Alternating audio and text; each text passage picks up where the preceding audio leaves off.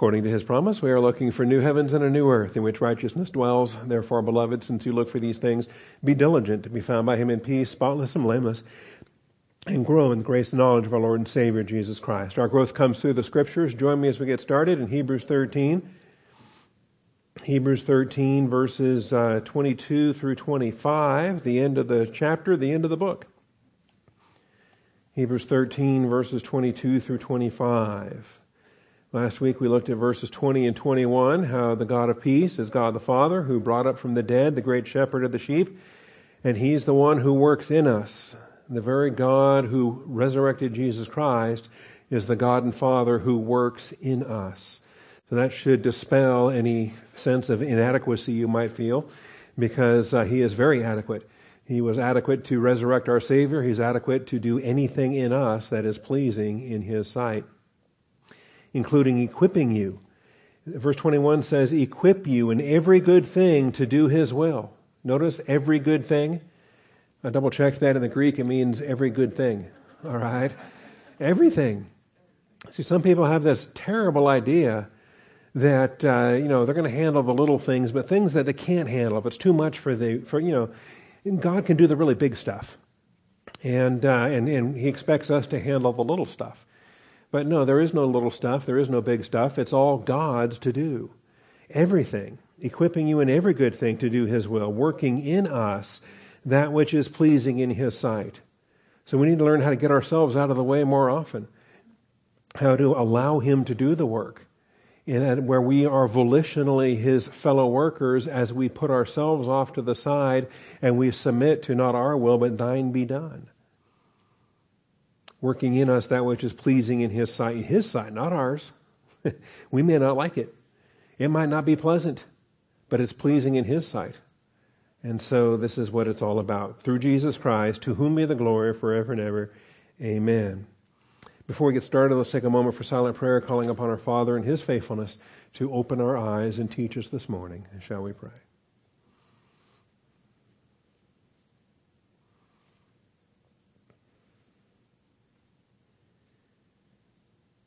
Almighty Father, we thank you for the truth of your word and the blessing we have to assemble together this morning. Thank you for the freedom that we have to assemble together, for the blessings of this face-to-face class. We still continue to be careful as we approach. We still continue to be mindful of the virus that's out there and have all of our extra cleaning procedures in place. But Father, we're not in fear, and we are here in faith. And we thank you for the face-to-face ministry. We thank you for the YouTube streaming. We thank you for the technology that allows us to be together even when we're apart. So, Father, bless this message, bless your children, and bless our time together in the Word of God. We thank you and praise you in Jesus Christ's name. Amen. All right, and so picking up with our slideshow, I got just a little sliver from last week to kind of get us up to speed here, and then we'll gain new ground. And depending on how long it takes us to do this, is it possible to cover 22, 23, 24, 25 in a single class? Could this book be done today or next week? Or 6 weeks from now? No, honestly. I kind of anticipate this week and next to tie up the last of these verses, maybe even this week if we go fast enough. But then I do actually have 5 messages prepped for a review, because we started this series 3 years ago, and some of us don't remember what we looked at 3 years ago. And so we'll kind of to take 5 classes to recap the 5 main portions of the book. And that'll take us through the end of August. There's 5 Sundays in August, which means that the start of Genesis will be in September. So I look forward to Labor Day weekend, look forward to the beginning of September, and the launch of our new Genesis series. All right, now, actually I want to back up just to verse 21. We talked about the God of peace, a very Pauline phrase, although Paul's not the author of Hebrews. The author of Hebrews was a companion of Paul's and very influenced by Pauline theology. We talk about Jesus Christ, who is the good, the great, and the chief shepherd. Marvelous titles. The good shepherd, of course, is John chapter 10. The great shepherd is here in Hebrews 13:20. And then the chief shepherd can be found in 1 Peter chapter 5, whereby faithful pastors are rewarded. When the chief shepherd appears as the faithful under shepherd, the faithful local church pastor teacher that has a reward waiting for him that's personally handed to him by Jesus Christ. When the chief shepherd appears, you will receive the unfading crown of glory. That's a reward that I look forward to receiving, should I be found faithful when he returns. Jesus was raised from the dead with the blood of the eternal covenant. And I hope we are clear on this. It's going to be one of our main points of review. One of the dominant themes in the book of Hebrews is the new covenant. It's one that gets taught in different ways depending on what pastor you're listening to. But as we have taught it here and as we have seen, the new covenant is not here yet, because the new covenant is made after the tribulation. It's made with the regathered nation of Israel in the millennial kingdom of Jesus Christ. And so it's ready to be made. The blood of the new covenant has been shed. It was shed on the cross when Jesus died on the cross. But the blood of the new covenant has not yet been applied to the nation of Israel, as was promised to them in Jeremiah 31. And so Jesus is raised from the dead with the blood of the eternal covenant. He took that blood to heaven and he cleansed the heavenly temple, but he has not yet brought that blood back to earth in order to sprinkle the Jewish people with it. The nation of Israel has to be cleansed with the blood of the covenant before they can begin the millennial kingdom. And so it's important that we identify that. Now, what's our part in this place? Our part in this role? Well, we are in Christ. We are ministers of the new covenant, and he makes us to be adequate as ministers of the new covenant. This is a part of how he prepares the bride, he prepares the church. We are the body and bride of Jesus Christ. And so in this life, while we're here in the church age, in this physical life, we are being equipped. But when we return with him in the resurrection, when we return with him at the Battle of Armageddon and conquer the world and bring in the throne of David and the millennial kingdom of Jesus Christ, then when he begins his role as the mediator, we begin our role as the ministers. We will be ministers of the new covenant in the millennial kingdom of Jesus Christ. So Jesus was raised from the dead with the blood of the eternal covenant, prepared to sprinkle it on the nation of Israel once they are prepared to enter into the new covenant, and they're not ready for it yet. It takes the tribulation to get them ready for it. In fact, the nation of Israel to this day remains in rejection, remains in denial. They view Jesus as not the Jesus of Nazareth that we worship as our Lord and Savior. Jewish people today, for the most part, hold that he is not the Christ. He is not the Messiah. He is a heretic who claimed to be the Messiah. And that Jewish people today, for the most part, are still in rejection of Jesus as their Christ. For that remnant, thankfully, for that remnant of Jewish people who get saved, who believe that Jesus is their Messiah, who believe in Christ for eternal life, guess what? They no longer are Jewish. In the record book of heaven, they become a part of the bride of Christ. They're part of the new creation. They are neither Jew nor Gentile. So we lost our Gentile status when we got saved. They lose their Jewish status when they get saved. So I can technically say that every Jew on the planet today is an unbeliever, because every Jew who gets saved is no longer a Jew. They become royal family of God. They become a part of the body and bride of Jesus Christ. Just like every Gentile on the planet today is an unbeliever, because every Gentile that gets saved is no longer a Gentile. They are neither Jew nor Gentile in the body of Christ. So, those are the different aspects there. As we ran out of time, we were discussing this. Having prepared the mediator, the Father prepares ministers of the new covenant. Jesus is the mediator. The church are the ministers. The Greek noun diakonos actually is the same noun we use for deacons. You might have noticed in your church bulletin, we got 2 new deacons around here with smiling faces in the photograph that was included in the bulletin. It was very nice, by the way. And I don't think we did that for the other new deacons. This is a nice boost for the guys that just started. Anyway, the term diakonos is a servant, is a minister, and is a helper. So just as deacons here help the shepherd, deacons in the kingdom are going to be helping the shepherd, because the great shepherd is the one that's the minister, the mediator of the new covenant. And we are his deacons in mediating that covenant to the nation of Israel. So stay tuned for that. And so the Father is at work. He's preparing us. He's equipping us. He's working in us. And in all these verses here, including why you're in Bible class this morning, you're here to get equipped. But if you think it's Pastor Bob equipping you, think again. Because it's the Father who's equipping you. It's the same God of peace who brought up Jesus Christ from the dead is the same God of peace that equips us. Equipping us, working in us for His good pleasure. Philippians 2:13 agrees with this. It's God who's at work in you, both to will and to do of His good pleasure. Working in us through Jesus Christ. So I'm going to share these verses, and hopefully we'll avoid the demon-possessed Bible software that we had last hour.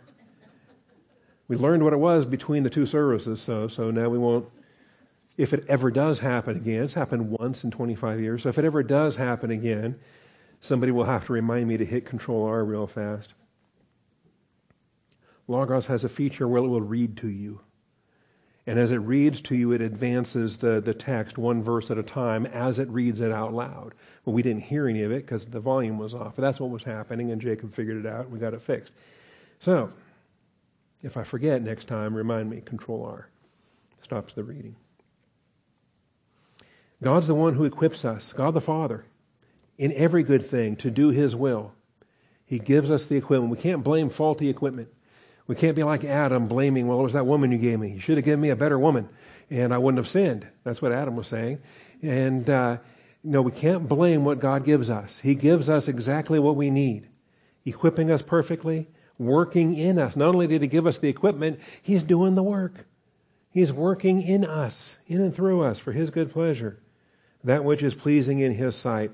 And so we find this. We find other passages in equipping as it relates to Ephesians 4:12. For the equipping of the saints for the work of service to the building up of the body of Christ. This is why we have evangelists and pastor teachers in the local church. These are the gifts that Jesus Christ provides so that the Father can now equip believers in these lampstands in the local church. How about 2 Timothy 3:17? The Word of God is, all Scripture is inspired by God and profitable for teaching, for reproof, for correction, for training in righteousness. So not only are we equipped, but we're trained. And we're trained in the Word of God. So that the man of God may be adequate. That's the adequacy as ministers of the new covenant. That the man of God may be adequate, equipped for every good work. And these are the things that we're dealing with here. You know, you think about, why does a soldier go to boot camp? They're getting trained, they're getting equipped. You can have the best equipment in the world, but terrible training, and that's no good. You can have the most wonderful training in the world and crummy equipment, and that's no good. I'm not sure which I would choose if I had to have one or the other. I'd rather have both. Great training and great equipment. And that's what we have in the Word of God. God gives us the training and the equipment to glorify His Son, to function in the church age, and then to take the church age equipping into the millennial kingdom once we are resurrected and glorified with our Savior. You ever think about it in those terms? You know, we get different folks and they would like to serve, they just don't feel adequate. Are you kidding me? Whether it's the Sunday school or it's nursery or whatever capacity, the library or other things, you know, you get Christians, or they maybe being a deacon or whatever, and they're thinking about, well, I might do that someday. I just don't feel adequate. And if you really study Christian adequacy, we find that the adequacy here and now in the church age is the least of our adequacy, because we have the additional adequacy of this life preparing us for the next. Do you not know that we shall judge angels? Do you not know that we will judge the world? And if the world is to be judged through us, are we not competent to create the smallest of law courts and handle our own issues here in-house? Of course we are. So the logical premise of 1 Corinthians 6 says that God is equipping us for the next life. And if He's equipping us for the next life, then anything in this life just goes right along with it. It's part of the process. It's a no-brainer. Anyway, that's not on this slide, but no extra credit, or just no charge for that. All right. So He's equipping us. And it's the Word of God that equips us. Doctrine is what equips us, okay? The eternal truth from the Scriptures, from the Word of God, is what equips us. not fun and games or silly stories or entertainment from in the earthly realm. Philippians 2:13. It is God who is at work in you, both to will and to work for His good pleasure.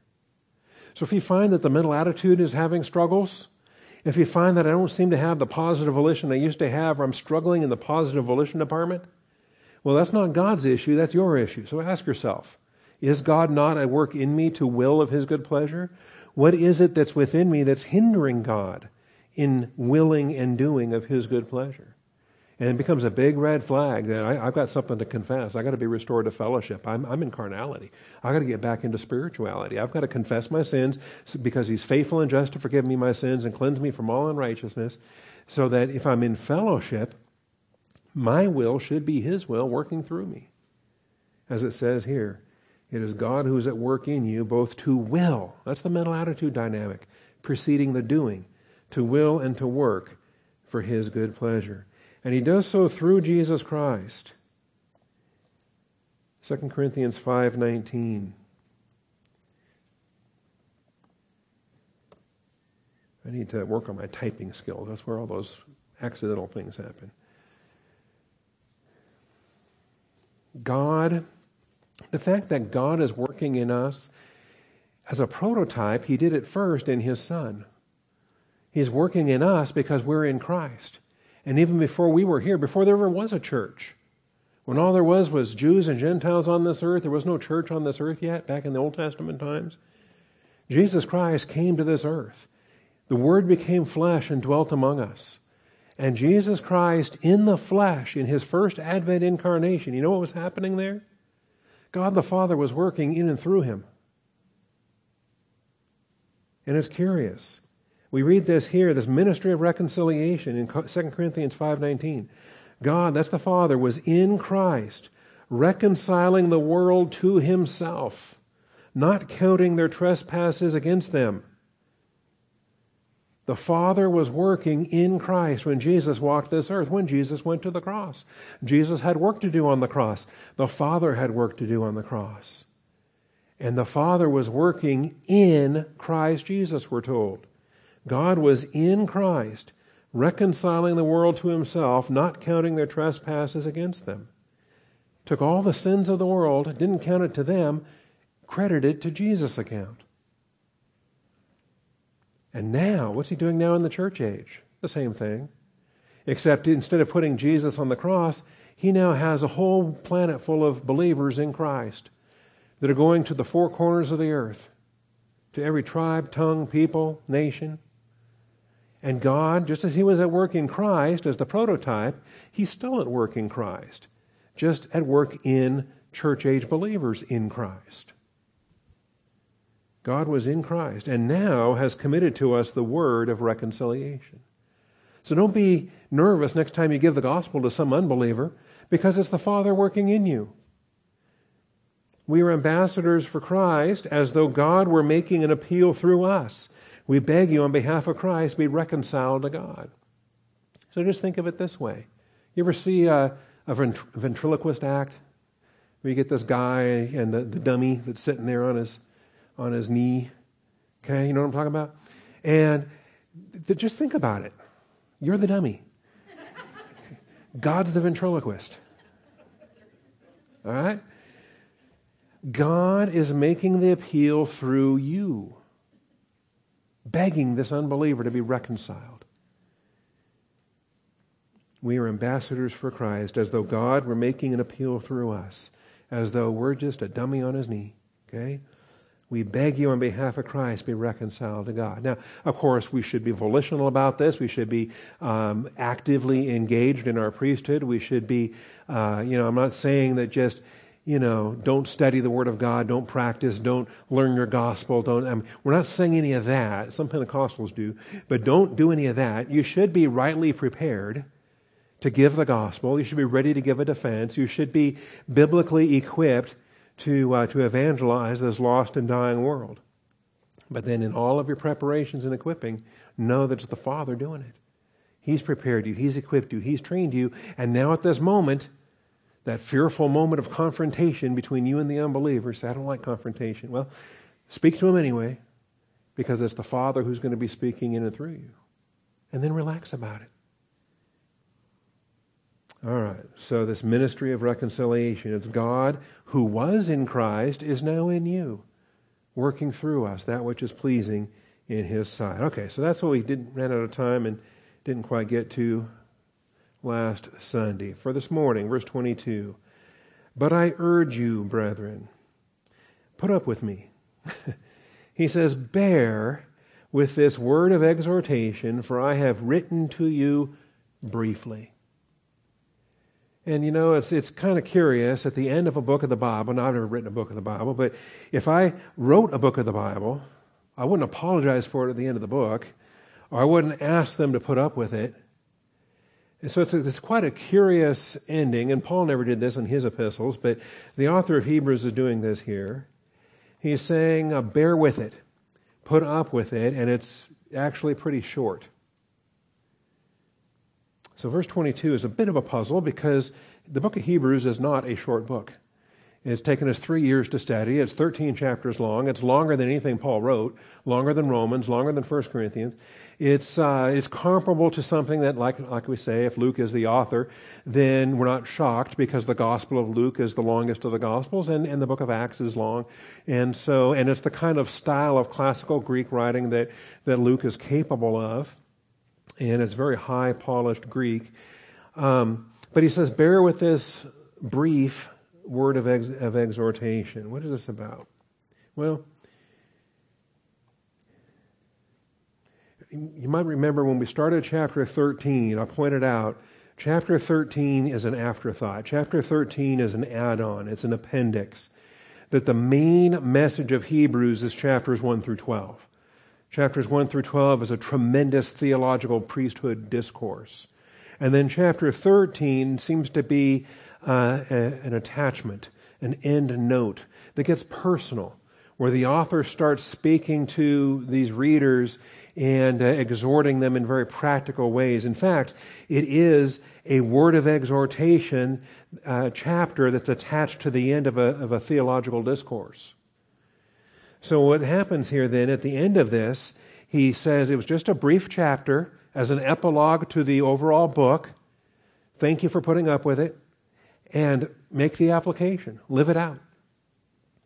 So the author here is following his benediction with an exhortation to pay attention to the exhortation, to put up with it. And the language here is interesting. And this was common in the first century. There was a pattern that we see in the book of Acts and we see in the New Testament epistles, whereby a scripture reading was then followed by a word of exhortation. And so I'm going to take this slide a little bit out of order. I'm going to start with the bottom half of the point and then go back and take the top half of the point. Scripture reading was often followed by a word of exhortation. And an example of this comes in Acts 13:15.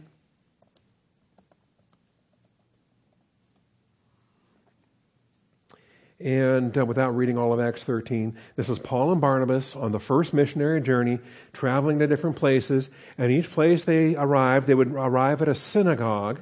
And in those synagogues, there would be a scripture reading that would take place.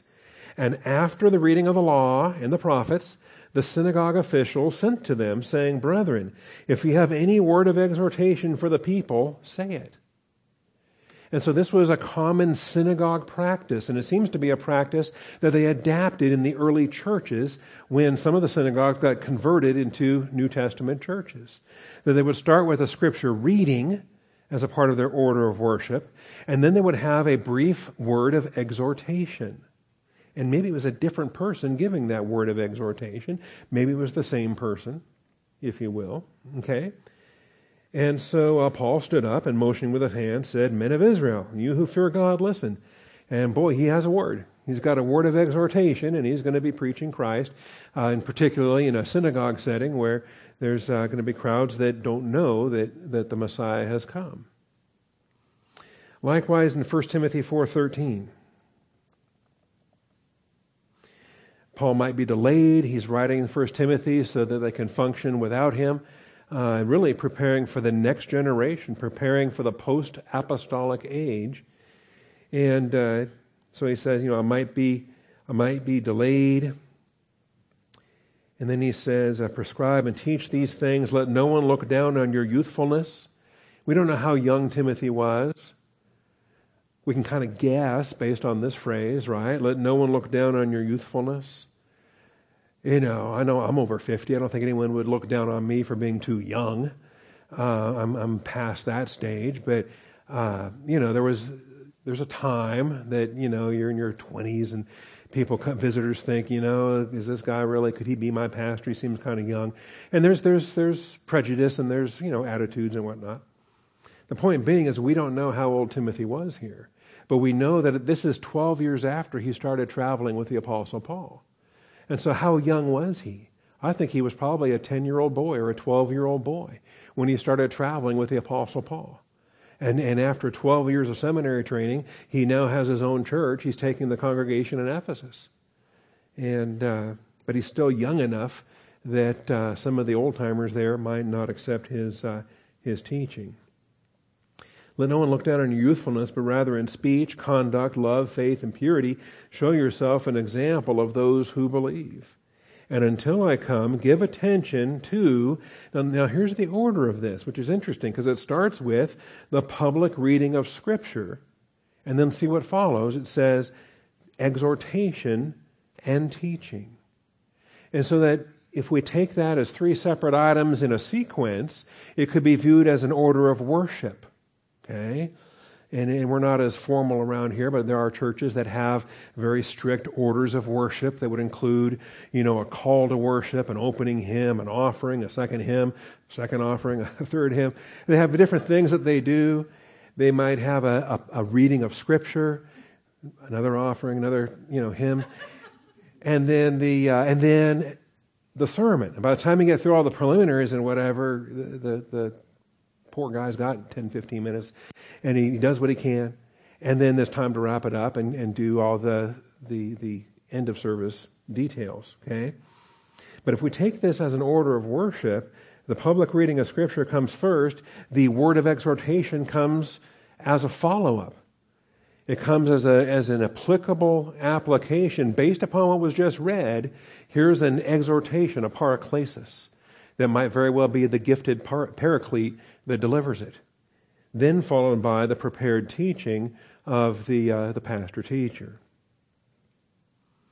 So, with that as a pattern, you can view the outline of Hebrews the same way. We have the tremendous theological discourse of chapters 1 through 12.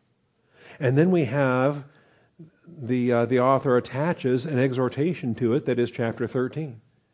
The practical exhortation of how this flock needs to operate based upon the theology they've been given in those 12 chapters. Now, the verb to put up with, to endure, to pay attention to, we have it a couple of other times. In fact, it's only used 3 times in the New Testament. Acts 18:14. Again, I mistyped it. All right. The great debate is this is faster than flipping pages. I get that. Even with all my mistypes, even with all backing up and typing it 2 or 3 times, I can type it 3 times faster than usually folks can flip pages. All right. Paul was about to open his mouth, as usual, and Gallio said to the Jews, "If it were a matter of wrong or a vicious crime, O Jews, it would be reasonable for me to put up with you." So the synagogue didn't like Paul's church in Corinth. And so the synagogue leader said, "Hey, we've got a connection here with the city government. Let's just take Paul to court and get the proconsul to issue a cease and desist order. We'll get the politicians involved to shut that church down. We want to keep our synagogues open, of course, still, but we want Paul's church to be shut down." So they dragged him to the bema, to the judgment seat, the Corinthian judgment seat, okay? And Gallio basically throws him out of court and says, "What is this? What are you wasting my time for? If it was a matter of wrong or a vicious crime, then yeah, get the courts involved, get the politicians involved. This is not a law enforcement issue.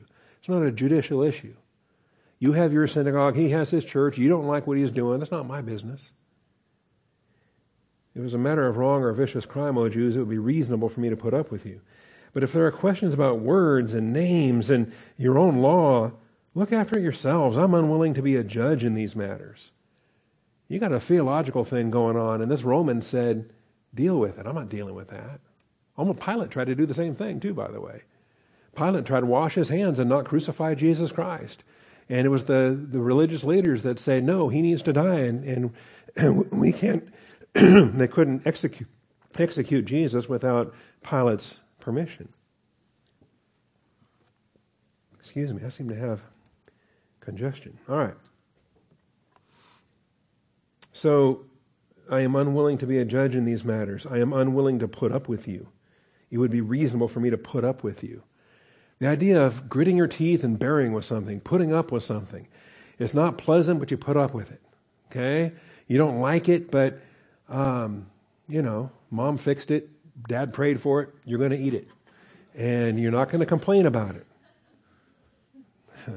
So you put up with it. Kind of helps if you hold your breath, you don't taste it so much. You hold your breath, you chew it down. If you swallow more without chewing, you get it down better, and then you don't taste as much of it. Then you grab your milk and drink that. Okay? And this is what we're talking. We're talking about putting up with something. And it's almost unthinkable for us that he's written a book of the Bible, he's written a closing chapter that's full of blessings. It's full of exhortations and encouragements and blessings. And who wouldn't want to just devour the meat of the Word of God? But he says, see if you can put up with this. Using language of putting up with it. And you wonder almost, is it tongue-in-cheek? Is there some inside understanding that his readers would immediately know and is lost to us 2,000 years later? That's my suspicion. My suspicion is that they used this verb to put up with one another all the time. And so when he said, please put up with this word of exhortation, it was among the most tender things he could have said to them because of the meaning that it held for them in that usage. That's my suspicion anyway. The brief written exhortation is not the whole book of Hebrews. The brief written exhortation is chapter 13 that is appended to the end of the great discourse of chapters 1 through 12. This tremendous discourse that begins with a theological prologue, God, after he spoke to the fathers long ago in many portions and in many ways, in the last of these days has spoken to us in his Son. And the tremendous prologue to Hebrews in chapter 1, verses 1 through 4, launches 12 chapters of some of the deepest theology the New Testament presents, specifically bridging Old Testament theology into a New Testament application. Then chapter 13 gets tacked on to the end of it, and it is the word of exhortation that he's encouraging his readers to put up with. All right, verse 23.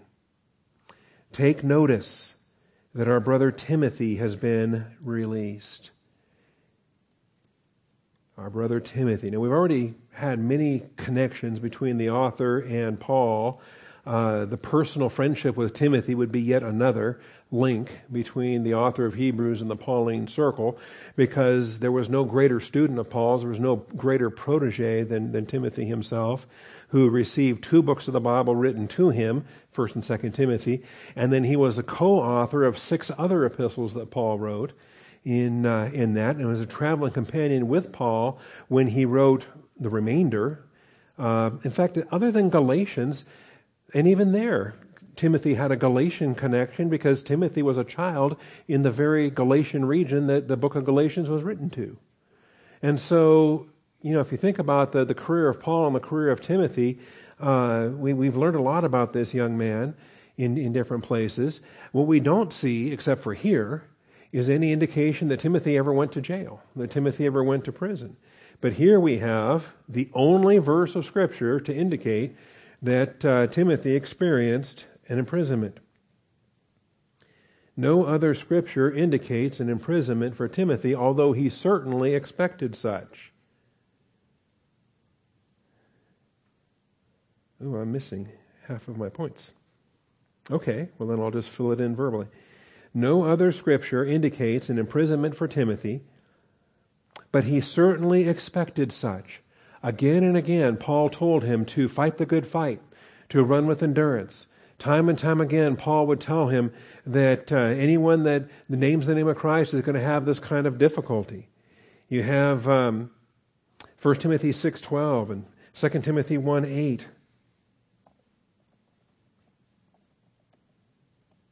Fight the good fight of faith. Take hold of the eternal life to which you were called, and you made the good confession in the presence of many witnesses. There's going to be tough things ahead of you. Timothy was ready for it. 2 Timothy 1:8. We know that the law is good if one uses it lawfully. Well, that's 1 Timothy. 2 Timothy 1:8. Therefore, do not be ashamed of the testimony of our Lord or of me, his prisoner, but join with me in suffering for the gospel according to the power of God. You know, I think Timothy would be disappointed if he lived his whole life and never went to jail once for his faith. You know, he'd start to wonder, what's wrong with me? Why does the adversary keep me in the ministry? Why doesn't he put me in jail yet? That kind of thing. And there were plenty of occasions in Philippi.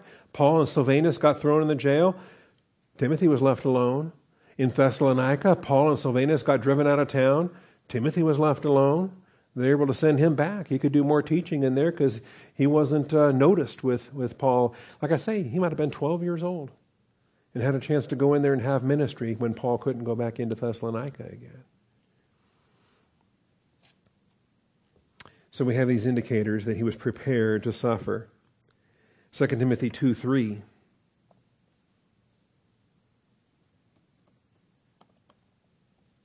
Suffer hardship with me as a good soldier of Christ Jesus.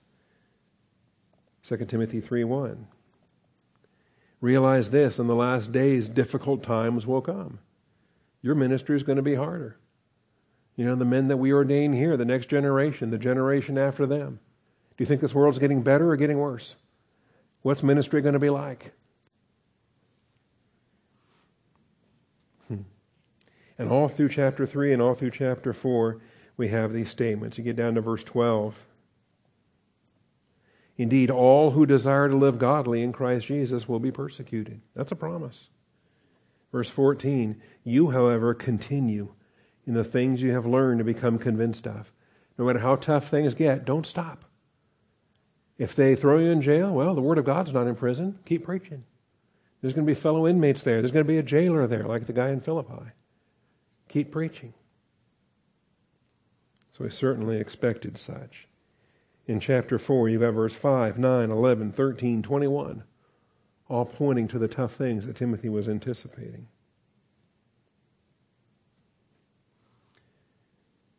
The author's hope is that Timothy will come to his location so that together, the author and Timothy can together go to the Hebrews recipient's location.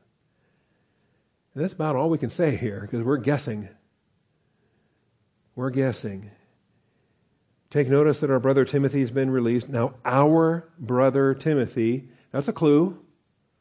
He doesn't say my brother Timothy. He doesn't say your brother Timothy. He says our brother Timothy.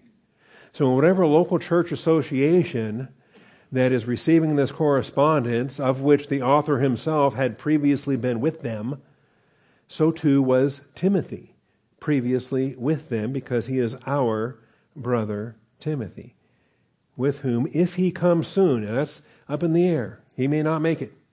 He may take too long. The author is not going to wait that long. He'll wait as long as he can, but he wants to get to where these readers are. Okay? And this goes way back. We're going to start reviewing this way back to chapter 1. Where was the author and where were the recipients? Well, they weren't in the same place. The letter went from point A to point B, but we don't know where point A was or point B. And we don't know who the recipients even are, except for the fact that they have a priestly background. Before they became New Testament believers, they were Old Testament believer priests. Levitical priests in Jerusalem. Not likely they're still in Jerusalem. Where are they? The other clue we have is in the next verse, those from Italy greet you. Aha, Italy. Is that point A or point B? Because you can think of it either way. So the author's hope is that Timothy will come to his location so that together they can go to the Hebrews recipient's location. Imagine, they didn't have Twitter, they didn't have Facebook, they didn't have text messaging. The author here, Luke or whoever, couldn't just say, "Hey, Timothy, where are you? Are you on your way? Meet me over here." All right. Then it says, "Greet all of your leaders and all of the saints." Greet all of your leaders and all of the saints. Those from Italy greet you. Now, previously we've talked about those leaders. They had former leaders they were supposed to remember fondly and imitate. They had present leaders that they were expected to obey. You remember that? That was in this chapter. That was in verse 17. "Obey your leaders and submit to them, for they keep watch over your souls." These are the present leaders. There were past leaders in verse 7. Remember those who led you, who used to lead you back in the past. Remember back in the Ralph Braun era when Ralph was the pastor here. And who spoke the word of God to you, and considering the result of their conduct, imitate their faith. They seem to be gone, but we want to live in their memory and we want to honor the blessings that they provided to us as a congregation. And so there's past leaders, there's present leaders, and these present leaders are the ones that the author here is greeting. Greet all of your leaders and all of the saints. If you have a church that's nothing but leaders, that's a problem. And if you have a church that's nothing but followers and no leadership, that's a problem. But we have leaders and saints here, and it's curious to me that it appears to be that this message to the Hebrews, this 12-chapter theological masterpiece, is specifically targeted to only the Jewish background believers of a much larger congregation. And yet here at the end, he says, go ahead and say hi to those other guys too. Because let me tell you, a Gentile can benefit from this. We've all been benefiting from this. A Gentile believer can be edified by the book of Hebrews, no question. But the primary recipients were the Jewish background Christians, those with the priestly foundation. But he welcomes them all, and he greets them all. Greet all of your leaders and all of the saints. And then he says, those from Italy greet you. Those from Italy greet you. So the former leaders, the present leaders, as well as additional saints beyond the target audience for this book. Remember, all Scripture is God-breathed and profitable. And if it's not written to you, there's still an application for you to make. There is still the edification that takes place. So the things that are written to the Philippians, we still grow from it. The things that are written to the Colossians, we still grow from it, because it wasn't written to us literally, but it's intended for the entire edification of the body of Christ. So we adapt it, we apply it. Same thing here. This tremendous treatment of priesthood that was intended for the Levitical priest that got saved, that became part of the New Testament church. We still apply it. We live it. We learn it. We thrive in it. In fact, maybe even more so, because we can't have a racial claim to any of that. We can't claim to be Levites. We can't claim to be the chosen people. We're just Gentile dogs begging for the table scraps that might fall from the table, like that Phoenician woman that Jesus was impressed with. He said, wow, there's faith. So the additional saints beyond the target audience for this book. And then he says, those from Italy greet you. Those from Italy greet you. He says, ciao. Isn't that how the Italians would say hi? All right. Those from Italy greet you. Now, this could mean that the author is presently in Italy, right? Those from Italy greet you. That might be a clue as to where he is. The point A in our dilemma, our puzzle, the point A to point B, we don't know. Where the author was, we don't know where the recipients were. So somebody carried this scroll from point A to point B and said, the author's on his way, and if Timothy gets there in time, he'll be with him also. And they could read that at point B, where their church was located. Was that in Italy? Or was the author in Italy? Could go either way. So it could mean that the author is presently in Italy, but it could also mean that the recipients are in Italy, and the author has some Italians with him, wherever he is, wherever he's writing from. See, we have a family from Ukraine, and you know, you want to greet other Ukrainians, and if you have people in common, and so forth. In fact, that's how they found Austin Bible Church. It was because of mutual friends we have in common in Ukraine, and previous trips to Ukraine. And so, you know, when you greet somebody from where they are, and you've got family members that are still there, you got friends that are still there, or you're going to be headed back there next April, and you know, while I'm there, do you want me to greet anybody or carry something over? That's pretty common. Yeah, instead of shipping something over, just, hey, can you put this in your bag? And so typically when I go to Ukraine, I've got loads of stuff in my suitcases, and when I come back from Ukraine, I've got different loads of stuff. And different loads of different stuff that's coming back the other direction. And that's fine. I mean, it's the way it works, okay? And because you want to greet the commonality. And so even though we don't have all the answers and we still have puzzles and we're still left wondering, and you can read commentaries, and boy, some of these commentaries, they take a stand. They think they've settled it in their mind and they know. And I'm like, really? Can it go either way? Anyway, those from Italy greet you. So, Rome was not the only Italian church. There were other churches in Italy. In fact, Puteoli had a group of believers when Paul was traveling to Rome and when they first landed on the coast. And this is just up through Acts 28, since Hebrews was written after Acts 28. Who knows how many more Italian churches have been planted. But after they left Malta and they sailed around and put in at Syracuse, stayed there for 3 days. From there we sailed around, arrived at Rhegium, stayed, and a day later a south wind sprang up, and on the second day we came to Puteoli. And there we found some brethren. Oh, look at that. There's Christians in Puteoli. They probably had a sign out front that said Puteoli Bible Church. All right. And we found some brethren. We were invited to stay with them for 7 days. And thus we came to Rome. And the brethren, when they heard about us, came from there as far as the market of Appius. So there were multiple local churches. And even when you read in the book of Romans, it's clear that there's a minimum of 2 congregations that are alluded to in the book of Romans. Possibly more than that. If you're meeting in homes, how much room do you have for a large gathering, for hosting a church? Okay? Better be a pretty big home. Or you got to rent some quarters somewhere to have your church gatherings. So we don't know. We also know by the 2nd century there were many, many more, and we can name some of those through church history and things of that nature.